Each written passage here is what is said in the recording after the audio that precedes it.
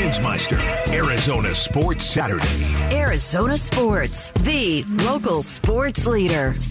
Steve Zinsmeister and Zach Larson in for Mitch Vareldes on Arizona Sports Saturday. Thanks for spending part of your weekend here with us. The Bears traded the number one pick in the draft yesterday. They're going to get 2 firsts, 2 seconds, DJ Moore, pretty good wide receiver for Justin Fields to throw to. That moves the Bears down to 9, where the Panthers were sitting. The Panthers move up to 1, presumably to get their quarterback of choice. I don't know who that is. A lot of people think Bryce Young is the most poised quarterback in this draft. I'll tell you what, Vegas odds for C.J. Stroud shot through the roof for him to be the number 1 overall pick. I don't know what Vegas knows, but those are some pretty smart people out there. And that might be the pick at number 1 all of a sudden. Yeah, I mean, gosh, I could even see Will Levis somehow emerging as the top. There is 4 good quarterbacks in this class. I wouldn't say one sits above the others. I do think C.J. Stroud, though, out of all 4, is probably the best candidate. And probably Vegas is sitting there thinking, well, he's going to have the best career, so. He's got the size that Bryce Young doesn't. He's got the arm that Will Levis does. He's got the athleticism that Anthony Richardson. I don't know why C.J. Stroud's not the consensus number 1 overall. I'm an Ohio State fan, so I'm completely biased in all of this. But I look at like the talent level, the strength of schedule in college, who they played against, the level of success. I mean, he's got just as much pedigree as Bryce Young does, except he didn't win the Heisman Trophy. I don't need him to win a trophy. No. Robert Griffin III won a trophy. How good was he in the pros? No. Really good for 1 year. But good, and then injury derailed that entire trip. But yeah, I mean, like Will Levis actually, it's funny you say that he could be number 1. He's the one of the 4 that I would say definitively is not going to be number 1. Really? Because Anthony Richardson is the darling of this draft class. People are falling in love with the athleticism. I get a kick out of this every year, Zach. There's always players at every position who just fly up draft boards because they ran fast without pads on or because they lifted a barbell a bunch of times in a row. It's great. You'd rather do that than not. You'd rather do really well at the combine than drop a bunch of passes or whatever. But it's hilarious how we fall in love with a player like Anthony Richardson and forget about maybe some of the flaws they had when you look at the tape. Right, yeah. I did a draft profile here for Arizona Sports, and the one thing that I saw immediately was a 53% accuracy. Now, in college football, most of the plays are bubble screens or, kind of short dink and dunk kind of throws. Yeah. So the fact that he's got that with that kind of play style in that. Now, again, he's in the SEC, so a lot of the defenses in the SEC, that's where they're built. That's where all the best prospects come from. And yes, he's playing with college-level receivers. Ricky Pearsall, former ASU product, transferring over to Florida. I wouldn't say that he is an NFL-like receiver to compare to, but at the same time, you got these other quarterbacks that are 65% into the 70s. It's like you kind of have to look at that and think, okay, Josh Allen was inaccurate in college, but he got to the pros. He was inaccurate his first year and made that tremendous jump in accuracy. Can you replicate that with an Anthony Richardson? It's very hard to do, and I don't know if he could do it. It's probably the exception, not the norm. Yes. So for the Cardinals, sitting at number 3, I think that this trade up for the Panthers does a couple of things. Number 1, it probably sets up the draft to be quarterback, and then the Cardinals at number 3, where they could stay pat and draft somebody who's not a quarterback. Obviously, we've talked a lot about Will Anderson, pass rusher out of Alabama. He seems to be the top player available. Jalen Carter has been talked about as the most talented player. He's going through some legal stuff right now. He might slip a little bit in that first round. He'll probably be there at number 3. Tyree Wilson, pass rusher out of Texas Tech, which I find ironic because they just fired their coach who was from Texas Tech, but you never know. It's more about the player at this point. Right. The Cardinals have the ability to take who they want that's a non-quarterback at number 3, but there's always still the chance that they move back in the first round. The question is, who would they move back with? Because for the last 2 weeks on this show, I've been pitching the idea of them trading with Carolina at 9. Carolina at 9 moved to number 1, so that's no longer really an option. And I don't anticipate the Bears wanting to move back up, so moving to number 9 doesn't make sense to me. What might make sense, the Raiders are in the top 10. The Seahawks are at number 5, and I don't like trying to make any team in my division better, but at the same time, you got to take the best deal available to you. And I know that they just re-upped with Geno Smith, but Seahawks people in Seattle are still talking about if the guy that you love is there, you got to make the move. That's still a possibility. I will say this. I think the Cardinals are lucky that the Bears made a move with the Panthers and not the Colts at number 4. The reason being, with the Colts sitting at number 4 and needing a quarterback, there is still a desire for teams to jump the Colts and move up to number 3 where the Cardinals are. That brings value to your pick. So now Monty Ossenfort has a little bit more certainty and knows, okay, the guy I want, let's say it's Will Anderson, is probably going to be there. So that's good. But also, too, my pick just became more valuable because Indy is still sitting there, and I can go tell the Raiders. I can go tell the Seahawks. I can go tell, I don't know, Tampa Bay if they're way, way down. I can go tell them, hey, if you want a quarterback and you want to get in on this, you need my pick because Indy's coming at number 4. Yeah, and that's the thing. I think we've talked about, right, the Cardinals, everyone on this station. Will Anderson is undoubtedly, if he is there, you're taking him. So if you can manage some sort of great trade with Indy where you get extra compensation for just moving down one spot and you still get Will Anderson, that's a home run. That is doing everything right if you're Monty Ossenfort. The only thing, though, is that I think with these other teams, like maybe even the Jets, right, who are drafting 13th in the first round, you swap with one of these teams. You really have to look down the list of this draft class, and you have to be confident in the players outside of Will Anderson to say, I want to make that deal because I believe I can still get a first-round talent that's going to match what Will Anderson brings to the table. All the scouts and everybody are saying Will Anderson is a generational player. So you have to find someone equivalent to that if you're going to trade down below Indy.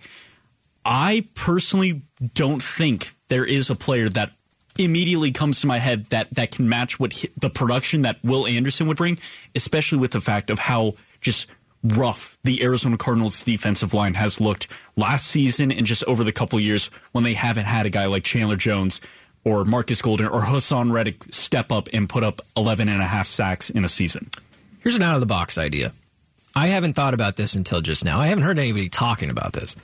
We assume that the value of somebody moving up to number 3 with the Cardinals pick is to get a quarterback. You jump Indianapolis like we talked about. You're assuming there's a run on quarterbacks at 1 and 2. What if somebody wanted to move up for the best player in the draft that's not a quarterback? Is there any team from number 4 through number 10 or maybe even 12 that would consider moving up for a position player, for a Will Anderson? Does somebody fall in love with the best draft prospect in total that's not a quarterback and look to move up? Detroit is sitting at 6.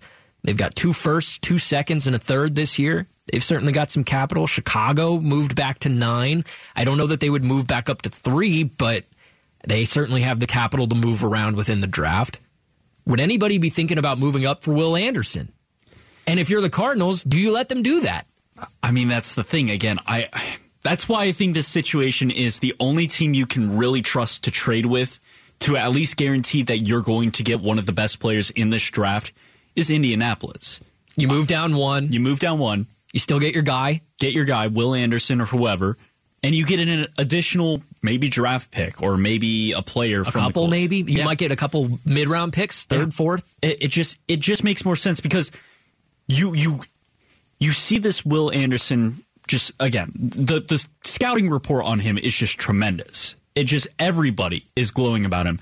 And even Jalen Carter, aside from the legal issues, he is also one of the generational talents.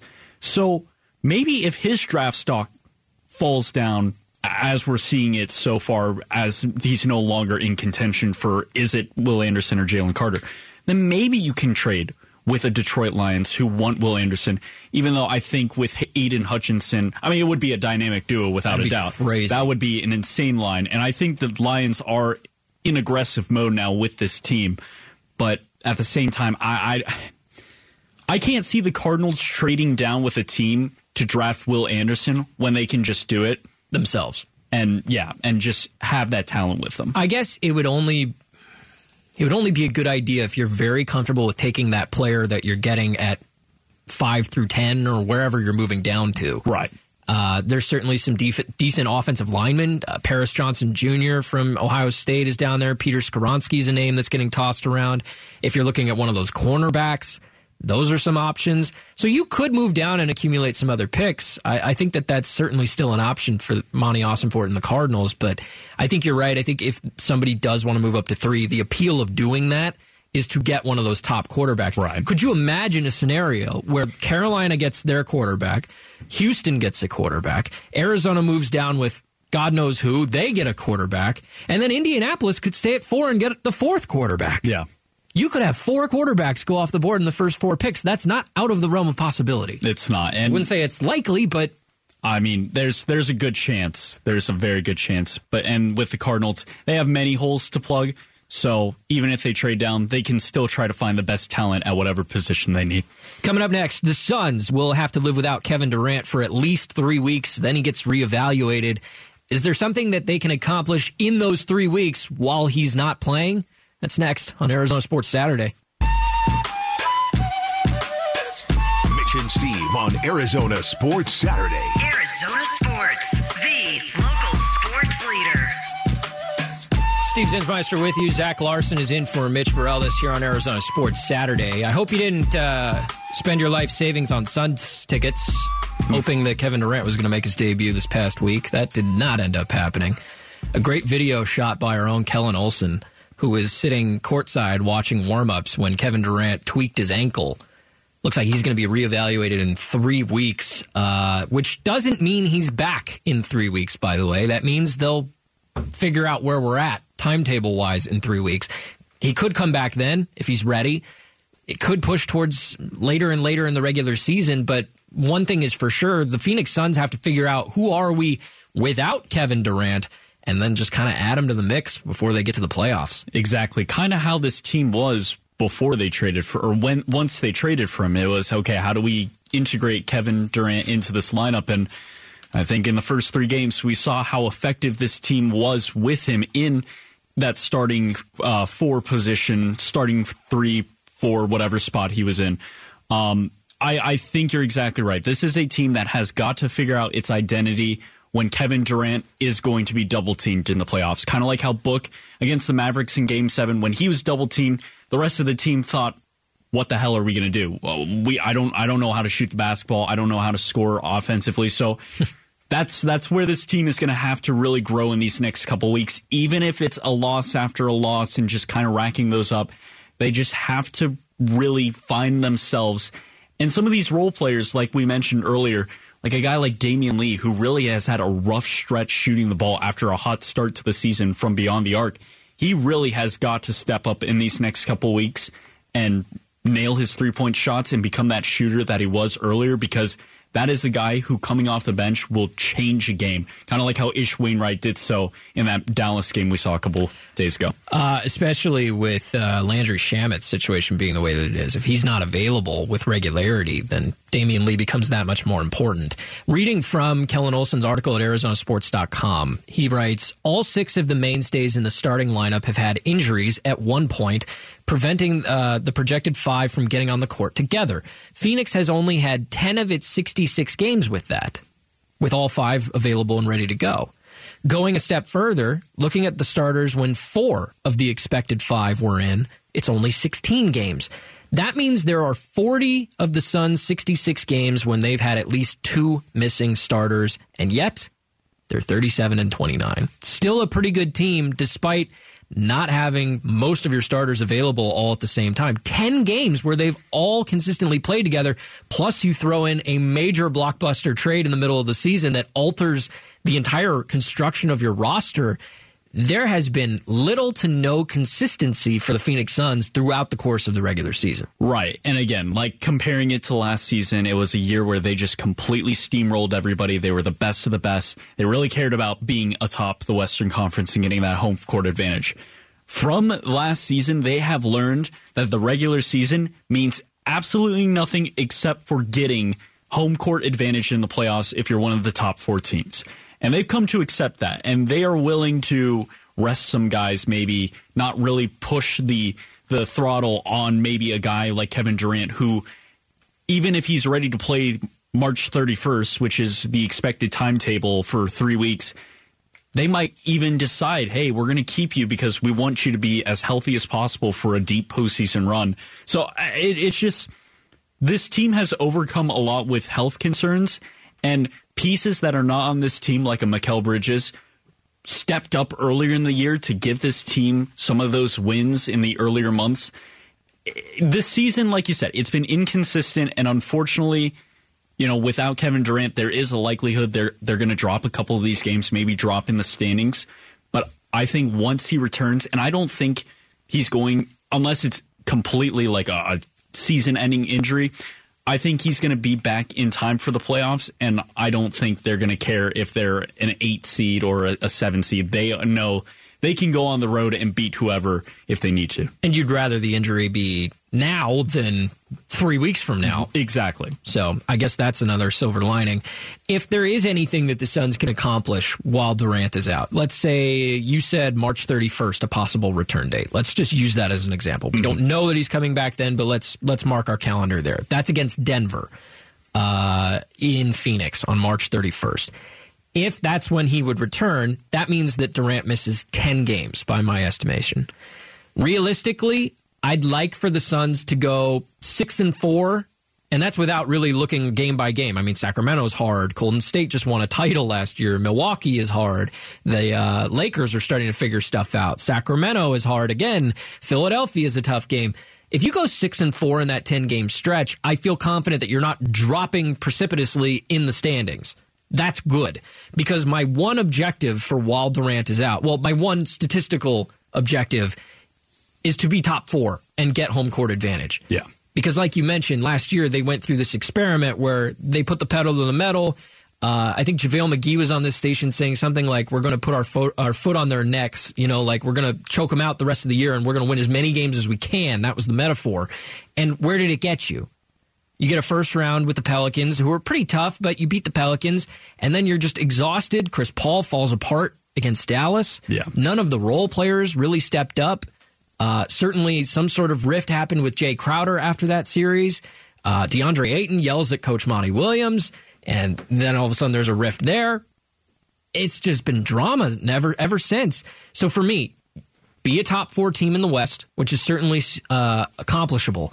The Nuggets are uncatchable at this point. They are beyond everyone else. They're 6 games up on the Kings and the Grizzlies. The Kings, as well as they're playing 8-2 in their last 10, I don't even know that you're catching the Kings necessarily, but they're only 2.5 up on the Suns. That's not an insurmountable lead on them. The Grizzlies are kind of falling apart. Yeah. That's the wild card here, because the Grizzlies are 5-5 in their last 10. Ja Morant has been away from the team. Brandon Clark goes down. Steven Adams is missing. That team doesn't have any veterans on it. That worries me tremendously for a playoff push. I feel confident that the Suns can be in the top 4. Yeah, but also with this stretch of 10 games, right? You mentioned the teams they're playing. There's a lot of tough opponents. You've got, like you said, the best of the East with Milwaukee. You've got the Lakers who are coming in. And that's the other thing, too. If they start losing games, if over the next 10 games they go 2-8 without Kevin Durant, I mean, you're looking at a team that is close to 500. And that's below, like, teams. I think the Clippers right now are the biggest threat to overtake the Suns in the next couple of days. I think the Mavericks they're kind of reeling, so they're maybe going to sit behind. Like you said, the Warriors have been horrible on the road. I don't think they're a threat. But yeah, if the Lakers get on a hot streak and they beat the Suns, we can see a lot of these teams just start to overtake them in the rankings or the standings. And then when Kevin Durant returns, he's got to climb up this hill to try to get home court advantage. So it's going to be interesting last month of basketball. I'm just hoping this Suns team doesn't completely lose the objective of trying to win without Kevin Durant, because I don't want them to think the 3 games that they won with KD means that they need to rely on him to come up with the big baskets. The game against the Thunder, I think, was proof that they're capable of taking on any team and still putting up wins. Yeah, I think you just have to figure out what you are without Durant, and when he is ready to return, whenever that is, regular season, postseason, whatever it is, he's just the icing on top of the cake. He's the cherry on top. He's bonus. And I know that that's a big, big bonus, and you'd like to rely on that guy. You'd like to work him into the lineup now and figure out what you are with him so that you're as comfortable as possible for the postseason. I get that. It's not a possibility right now. It's just not an option. So right now, I think you need to find a way to be a winning team without him. And that's not to say that wins and losses are the most important thing over the next 3 to 4 weeks, but I'm with you. You cannot fall apart all of a sudden and hope that Durant is the savior that's going to take you to the playoffs. Fortunately, they've played a lot of games without their star players this year, and they've been just fine. Exactly. So if that continues, hopefully we're all good. Coming up next, speaking of all good, the Arizona Cardinals, they were out scouting a new star wide receiver potentially, but don't they already have one, Hopkins? Or have they finally found a trade suitor for him? That's next on Arizona Sports Saturday. Mitch Feraldis, Steve Zinsmeister, Arizona Sports Saturday. Arizona Sports, the local sports leader. Hey, thanks for spending part of your weekend here with us on Arizona Sports Saturday. Steve Zinsmeister in with Zach Larson today, filling in for Mitch. The Arizona Cardinals were one of several teams spotted out at a workout for Odell Beckham Jr. Heard of him? He's doing a workout at ASU's campus. Many teams showed up, the Cardinals included, and it's starting to make you wonder what's going on with that wide receiver room. We obviously know that DeAndre Hopkins, there's been trade rumors that might be an option that they take, moving him to another team. One interesting nugget, by the way, about D-Hop is that I read that his no-trade clause was nullified because of his suspension. That means that you don't have to get his approval for where he goes, meaning you just opened yourself up from potentially trading him to a contender to now you could trade him anywhere that you see fit and get the best package in return. Is there any reason to believe that the Cardinals being out at an Odell Beckham Jr. workout affects the DeAndre Hopkins situation? I don't think it necessarily dictates or determines that Hopkins will be traded and they have a solution or whatnot, because like you mentioned it earlier, it was almost a third of the teams that are watching Odell Beckham Jr. working out, because even though he's a year removed from playing football, he is one of the more talented receivers. And when he was picked up by the Rams, I mean, he turned them into a Super Bowl team. Played well, yeah. I think the Cardinals are just keeping their options open. Again, we've mentioned Hopkins is probably gone, I would say, unless you really got to turn something around here with this culture and this organization to convince Hopkins to want to stay. But like you mentioned, with that no trade clause, no longer do you have to go to Hopkins and say, okay, where do you want to go?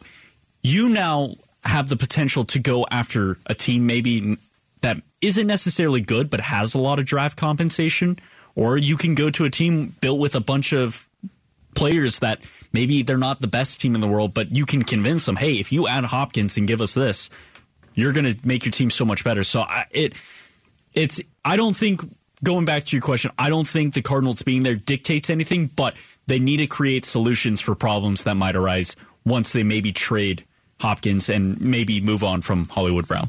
Bill Barnwell, ESPN writer, tweets yesterday, sure feels like the Panthers trading for DeAndre Hopkins would be a logical second step after getting their quarterback. Obviously, the Panthers traded a lot, 2 firsts, 2 seconds, and DJ Moore, their best receiver, really their only receiver, to Chicago, meaning that they have a big opening at wide receiver. They're going to be getting their quarterback, as he mentioned, so you'd like to have somebody for him to throw to. The problem is, do they have the assets after moving up to number 1 to go and get a guy like Hopkins? Seeing as how the Cardinals fans would love to get a first-round pick, at the least, you're looking at a second-rounder. Yeah. I don't know that the Panthers have that. I don't think so. Again, I think Cardinals fans, this is the thing with the DeAndre Hopkins trade.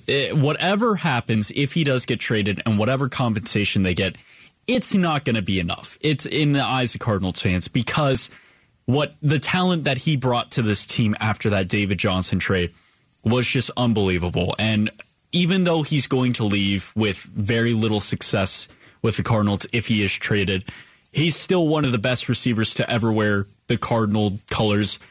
I understand why fans would be so upset if they don't even get a second-round pick for Hopkins. This is a talent that, even though he's older, yes, he had the PED suspension, there's just so much about Hopkins' game that really elevated this offense over the past couple seasons, and it's going to be missed if he's not with the team next season. A couple other possible suitors I had in mind for DeAndre Hopkins that maybe they could look at. Outside of the Panthers having a need at wide receiver, we're not sure about their assets.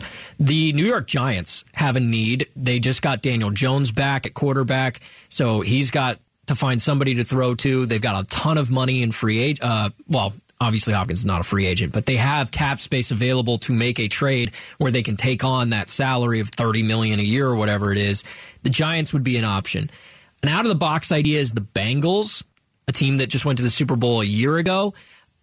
They have 3 wide receivers that are pretty darn good. The problem is 2 of them are not locked up long-term. Jamar Chase is going to be there.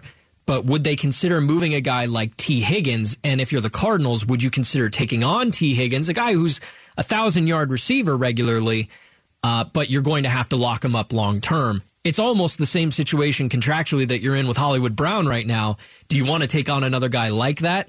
I like T. Higgins, but are you willing to trade Hopkins for a guy rather than 4 picks? That's the only way the Bengals works. Yeah, and I think in that term, you look at Austin Fort in the situation he's in. This is really his chance to build the foundation of the team that he wants to create. And if he is a person who values draft picks more than free agent signings and all that stuff and growing the talent and developing, then you know what? Maybe a team like the Bengals probably isn't the best fit. But at the same time, I mean, you have to have... This is a team that with Kyler Murray, if they have a decent roster around him, they are one of the contenders, especially in the NFC, where there's just really no standout team aside from the Eagles this past season. Who knows if they'll be able to replicate that success next year? We'll have to wait and see. But the Cardinals can be one of the top teams in the NFC if you do attack some of those big names like T. Higgins and trade out or DeAndre Hopkins and maybe get rid of Hollywood Brown for a different player. It's a difficult decision. I don't have the answer, and I think Austin Fort really is going to have to make a decision on how he wants to build his career as the GM of this team based on if he wants draft capital or if he wants players. 2 other fits, possibly. The Tennessee Titans have nothing going on at wide receiver. No, they do not. Treylon Burks is there, but they're spending very little money in that wide receiver room.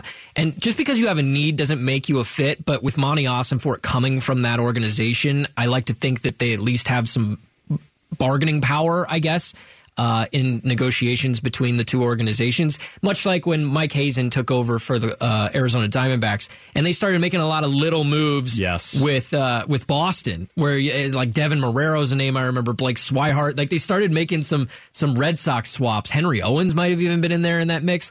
Obviously, Hopkins would be a big move, so I'm not trying to compare the size of the 2 transactions. The Denver Broncos, Cortland Sutton tweeted last night, "I just want to be somewhere where I'm wanted." I'm paraphrasing. That's a pretty bold statement from a guy. The Broncos are another one of those teams that have 3 wide receivers. Jerry Jeudy's pretty good, but not locked up long term. Tim Patrick makes a decent salary there. But the Broncos, if they want to capitalize on trying to highlight Russell Wilson and getting him right, adding a star wide receiver is not the worst way to do that. No, it would be a big pickup. It's just, again, looking to the return for value for the Cardinals. You get Cortland Sutton, who isn't a DeAndre Hopkins, so you need to have some more there. And again, just unhappy receivers. Like, I understand receivers probably get a bad rap. They probably get the diva label on them a little bit too often. But at the same time, Cortland Sutton, I'm sorry you're not getting every pass from Russell Wilson, but you just got to suck it up, and you just got to, like, again, this is a Broncos for him. It's a Broncos team that, you know, if Russell Wilson was any better or if he bounces back, they are a playoff team. So they're going to want a player like Cortland Sutton in that receiver room. If you want to go to the Cardinals, where the future is really uncertain right now, and get traded for DeAndre Hopkins, I mean, that's all you. Go ahead, but I don't know. I think to act like that, you know, maybe not the best move for Cortland Sutton. Probably going to land on a team he doesn't like. Speaking of unhappy wide receivers, there's another one of them here in Arizona. That would be Hollywood Brown, after Burns and Gambo talked this week with Kelvin Beachum, who I believe is a free agent, not currently a Cardinal. He said that he thinks it's time for Kyler Murray to grow up. Again, I'm paraphrasing, but basically he said, I believe he has the leadership ability. He just needs to take that step and grow up. Hollywood Brown took offense to that. He saw a graphic on Twitter that had the quote, and he basically said, I'm reading it here from his Twitter account, I ain't never seen this much collusion from within. He goes on to basically say, why are you saying this on a podcast when you could have just addressed it in person?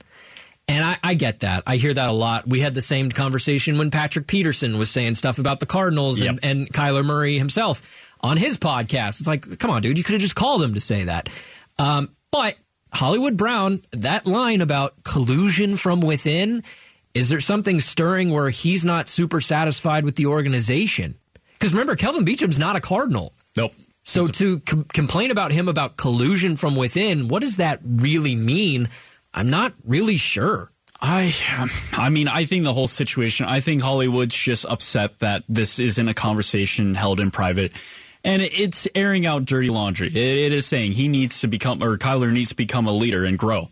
I mean, that's fair criticism. And yeah, probably coming from a teammate, probably not the best look, especially for a guy who's going into year 5 as the quarterback of the Cardinals. But at this, it's just a situation where I sit there and I think, Hollywood, if you haven't thought, like, I know he's your friend and everything, but if you haven't looked at him and said he needs to improve, he needs to grow as a person, as a leader, and you're not having those conversations already in that locker room, do you really tell this guy he's such a great quarterback? Because that's causing the problem of Kyler, who's clearly not the leader of this locker room. He doesn't have the respect of every player. It's apparent on the field, and now in the offseason, we're finding out more. So I think I love backing up your guy. I love backing up your buddy, Hollywood Brown. But at the same time, you have to attack the problem. And the problem is telling Kyler the truth so he can change his work ethic, so he can change his leadership, so he can become one of the best quarterbacks in the league. The expectation, the standard that is set is you all need to improve in different areas. Kyler's area of improvement has always been leadership. So for that to be mentioned, I think is important. One last thing to mention in the wide receiver conversation is Greg Dortch tweeted yesterday, thank you, God, back in Arizona next year. Time to get to work, with a video of a lot of his highlights from last season. So Greg Dortch, I think a lot of people forget, even though he's not a big name and not a big physical imposing player, Greg Dortch early in the season when filling in for DeAndre Hopkins at times, he was rated by Pro Football Focus as one of the best receivers in the nation when it came to separation. And so I think that's something that could really be highlighted in a future Jonathan Gannon offense, whatever that looks like, and whoever's on the team. Greg Dortch could be a weapon going forward for the Cardinals. Yep. Greg Dortch season 2023 is coming, and I'm happy for the guy because I think he was underutilized in the Cliff Kingsbury offense, and hopefully, again, with this new regime with Gannon, he'll get a chance to really shine and be one of the better receivers in the league. Happy to see that for Greg Dortch. Coming up next on Arizona Sports Saturday, just getting this news this morning. Are we on the verge of a major contract extension for a future star on an Arizona sports team? It's coming up next on Arizona Sports Saturday. Arizona Sports, the local sports leader. Mitch and Steve present Footnotes on Arizona Sports Saturday. Footnotes is where we run through some of the stories we didn't get the chance to talk about today, but are still very important. You need to know. Zach Larson in for Mitch Vareldis today. Steve Hensmeister with you. Just read this from the Arizona Republic this morning. Nick Picoro wrote this. The Diamondbacks and outfielder Corbin Carroll are making progress in talks towards a long-term contract. Sources said a potential deal that likely would lock up one of the best prospects in baseball well into the future. How do we feel about that? We kind of mentioned it during the break, but I am more of the traditional kind of route when it comes to giving contracts to younger players. I need to see this talent, this hype that Corbin Carroll is getting. I need to see him actually go through and win Rookie of the Year in the National League before I'm fully confident in saying he deserves a multi-year, multi-million-dollar extension. See, I don't think you give him the 15-year, $300 million deal, like a Tatis or whatever. Please no. Because Tatis had proven he was one of the best players in baseball by the time he got his deal. Julio Rodriguez had proven he was an elite player at the major league level before he got his deal. Corbin Carroll's got such a small sample size. It was just September. And while I know he's going to be good and he's very athletic and he's going to be an awesome outfielder for a long time, while I know that to be true, I still think he's probably in the Wander Franco type of deal area where maybe you give the guy 150. Are they willing to push to 200 million for a guy who hasn't really played much at the major league level? I'm with you. I get the hesitation, but at the same time, if the Diamondbacks have hopes of keeping some of their really good prospects around for a long time, the only way to do it is to lock them up before other teams know how valuable they are. And if you value Carroll over Alec Thomas and Jake McCarthy, who are younger outfielders that might move on, might not get a big payday, then I totally am for putting your faith into Carroll. I personally want to see a little bit more before I say, yeah, take all this money. I can forgive you for that. In baseball news, the WBC, by the way, the World Baseball Classic, is happening in Phoenix this weekend. I saw this story. Italy's dugout, Team Italy, in their dugout, they have an espresso machine. Those Italians. Nothing more Italian than that. Yep. By the way, Team Italy, coached by Mike Piazza. A couple of intriguing players, including Diamondbacks prospect Dominic Fletcher, who made a really great catch against Panama this week. He's also had a couple of key hits. His on-base percentage is over 500 during the tournament. Aside from the espresso machine, I would say Dominic Fletcher is one thing I'm keeping my eye on in Italy, and that's what's kind of cool to me about the WBC is there's a lot of players, like, you have no reason to know who Dominic Fletcher is if you aren't a deep baseball fan that pays attention to prospects. But here he is performing on the biggest stage in baseball right now, which is the international stage. That's a really cool opportunity for some of these guys. Yeah, and I mean, I don't know if necessarily he's in the position to be... he had a great AAA season last season, or was it AAA? I think he eventually got to AAA. It was AAA. Yeah. It was AAA. I mean, he hit over 300 in both AA and AAA last season. He is on the track to definitely get close to making this team. Again, him playing for Team Italy and coming up with some big go-ahead hits in this little pool, or in the pool that he is in right now, it's big for his confidence, and I'm sure that's going to help transfer over into the minor leagues. It's just with the outfield right now, the situation with Carroll, McCarthy, Thomas, you also have Kyle Lewis. It's just a lot of lefties. It's a lot of lefties. Fletcher being a lefty, it's going to be kind of hard to kind of take a spot in that outfield. They're all so similar. I mean, it's part of the reason that they felt comfortable trading Dalton Varsho, right? Another left-handed, kind of speedy guy, good outfielder, and I like the glove, too, from Fletcher, but where does he fit in the long-term prospects? Plus, you have Drew Jones they just drafted in the first round. There's a lot of outfielders. Good problem to have, I would say. A very good problem, yeah. Maybe a shot of Nespresso will help. I saw this today. With the trade of the Panthers getting the number 1 pick in the draft, C.J. Stroud's odds in Vegas to go number 1 overall shot through the roof. So before the trade, Bryce Young's odds of going number 1 were minus 160. C.J. Stroud's were plus 180. Now, after the trade, it's completely flipped. C.J. Stroud, minus 425. Bryce Young, plus 350. These have leveled out a little bit over the course of the last 24 hours, but I don't know that there was any one piece of information that told me C.J. Stroud's going to the Panthers.